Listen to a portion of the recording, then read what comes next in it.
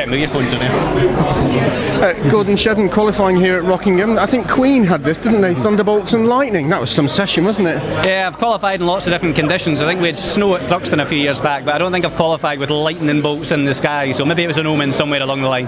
Now, you set an early time in atrocious conditions, then we had a 15-minute break or so. That obviously didn't upset you or the car? You went out and maintained a good fastest lap?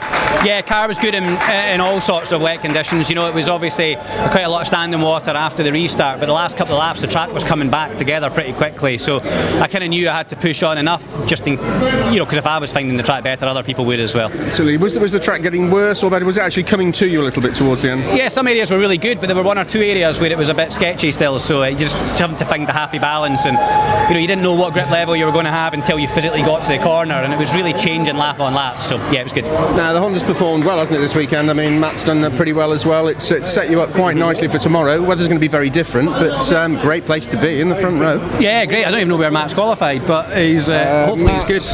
He's in 8th. Right, that's mega for him. That's good. You know, with the weight and things as well. So yeah, it's good. You know, hopefully we can go racing from there, and yeah, elbows out, see what happens.